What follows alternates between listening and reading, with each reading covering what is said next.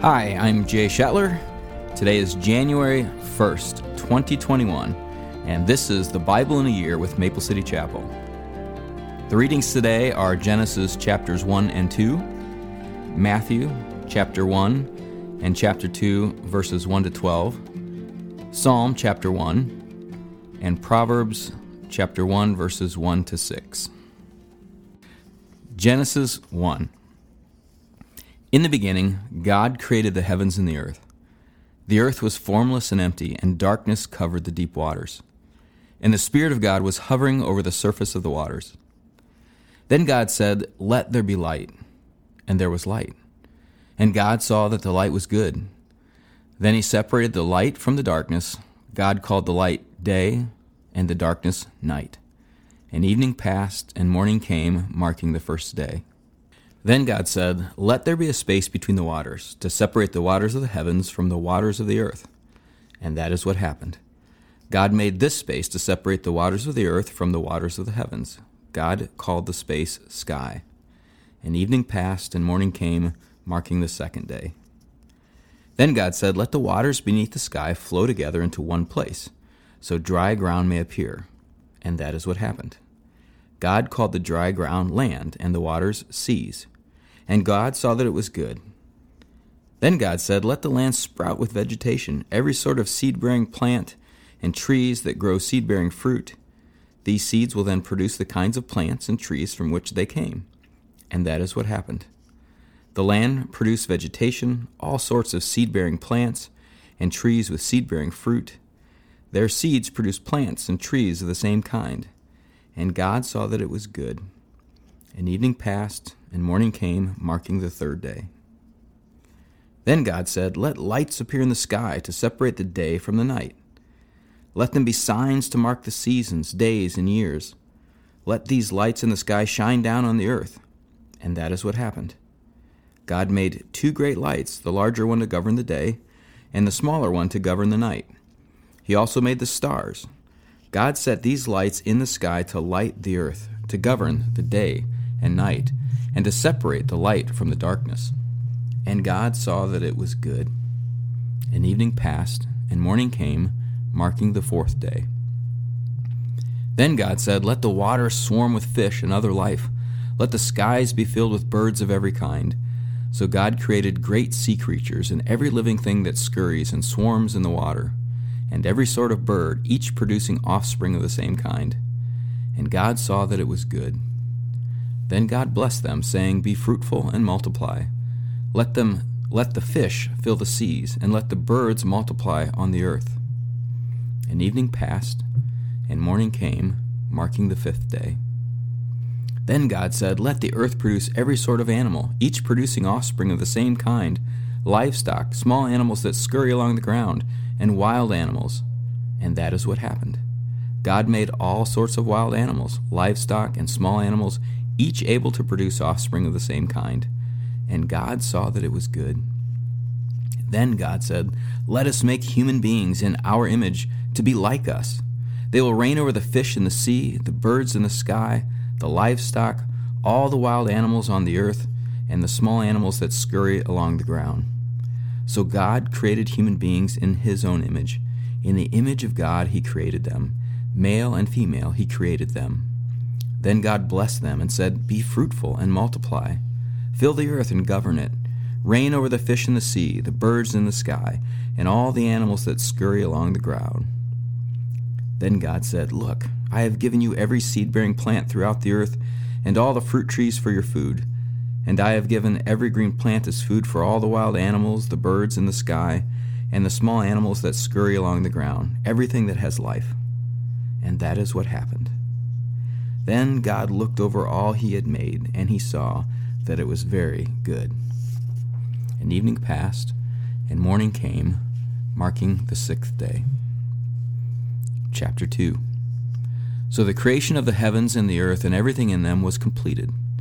On the seventh day God had finished his work of creation, so he rested from all his work. And God blessed the seventh day and declared it holy, because it was the day when he rested from all his work of creation. This is the account of the creation of the heavens and the earth. When the Lord God made the earth and the heavens, neither wild plants nor grains were growing on the earth, for the Lord God had not yet sent rain to water the earth, and there was no people to cultivate the soil. Instead, springs came up from the ground and watered all the land. Then the Lord God formed the man from the dust of the ground. He breathed the breath of life into the man's nostrils, and the man became a living person. Then the Lord God planted a garden in Eden in the east, and there he placed the man he had made. The Lord God made all sorts of trees grow up from the ground, trees that were beautiful and that produced delicious fruit. In the middle of the garden he placed the tree of life and the tree of the knowledge of good and evil. A river flowed from the land of Eden, watering the garden, and then dividing into 4 branches. The first branch, called the Pishon, flowed around the entire land of Havilah, where gold is found. The gold of that land is exceptionally pure. Aromatic, resin, and onyx stone are also found there. The second branch, called the Gihon, flowed around the entire land of Cush. The third branch, called the Tigris, flowed east of the land of Asher. The fourth branch is called the Euphrates. The Lord God placed the man in the Garden of Eden to tend and watch over it. But the Lord God warned him, "You may freely eat the fruit of every tree in the garden, except the tree of the knowledge of good and evil. If you eat its fruit, you are sure to die." Then the Lord God said, "It is not good for the man to be alone. I will make a helper who is just right for him." So the Lord God formed from the ground all the wild animals and all the birds of the sky. He brought them to the man to see what he would call them, and the man chose a name for each one. He gave names to all the livestock, all the birds of the sky, and all the wild animals, but still there was no helper just right for him. So the Lord God caused the man to fall into a deep sleep. While the man slept, the Lord God took out one of the man's ribs and closed up the opening. Then the Lord God made a woman from the rib, and he brought her to the man. "At last," the man exclaimed, "this one is bone from my bone and flesh from my flesh. She will be called woman, because she was taken from man." This explains why a man leaves his father and mother and is joined to his wife, and the two are united into one. Now the man and his wife were both naked, and they felt no shame. Matthew chapter 1. This is a record of the ancestors of Jesus the Messiah, a descendant of David and of Abraham. Abraham was the father of Isaac. Isaac was the father of Jacob. Jacob was the father of Judah and his brothers. Judah was the father of Perez and Zerah, whose mother was Tamar. Perez was the father of Hezron. Hezron was the father of Ram. Ram was the father of Amminadab. Amminadab was the father of Nahshon. Nahshon was the father of Salmon. Salmon was the father of Boaz, whose mother was Rahab. Boaz was the father of Obed, whose mother was Ruth. Obed was the father of Jesse. Jesse was the father of King David. David was the father of Solomon, whose mother was Bathsheba, the widow of Uriah. Solomon was the father of Rehoboam. Rehoboam was the father of Abijah. Abijah was the father of Asa. Asa was the father of Jehoshaphat. Jehoshaphat was the father of Jehoram. Jehoram was the father of Uzziah. Uzziah was the father of Jotham. Jotham was the father of Ahaz. Ahaz was the father of Hezekiah. Hezekiah was the father of Manasseh. Manasseh was the father of Amon. Amon was the father of Josiah. Josiah was the father of Jehoiachin and his brothers, born at the time of the exile to Babylon. After the Babylonian exile, Jehoiachin was the father of Shealtiel. Shealtiel was the father of Zerubbabel. Zerubbabel was the father of Abiud. Abiud was the father of Eliakim. Eliakim was the father of Azor. Azor was the father of Zadok. Zadok was the father of Achim. Achim was the father of Elihud. Elihud was the father of Eleazar. Eleazar was the father of Mattan. Mattan was the father of Jacob. Jacob was the father of Joseph, the husband of Mary. Mary gave birth to Jesus, who is called the Messiah.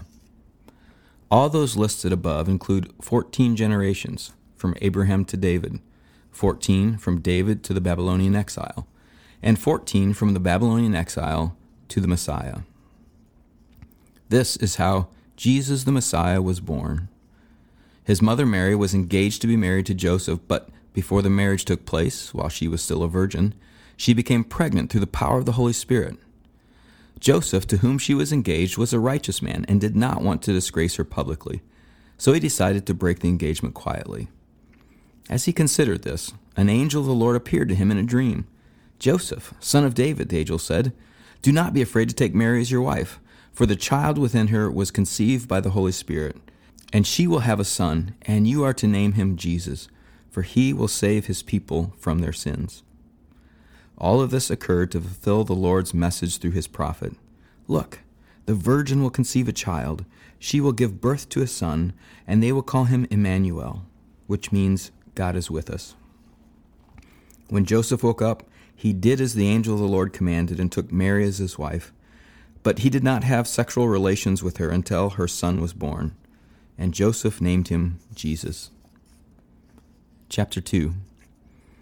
Jesus was born in Bethlehem in Judea during the reign of King Herod.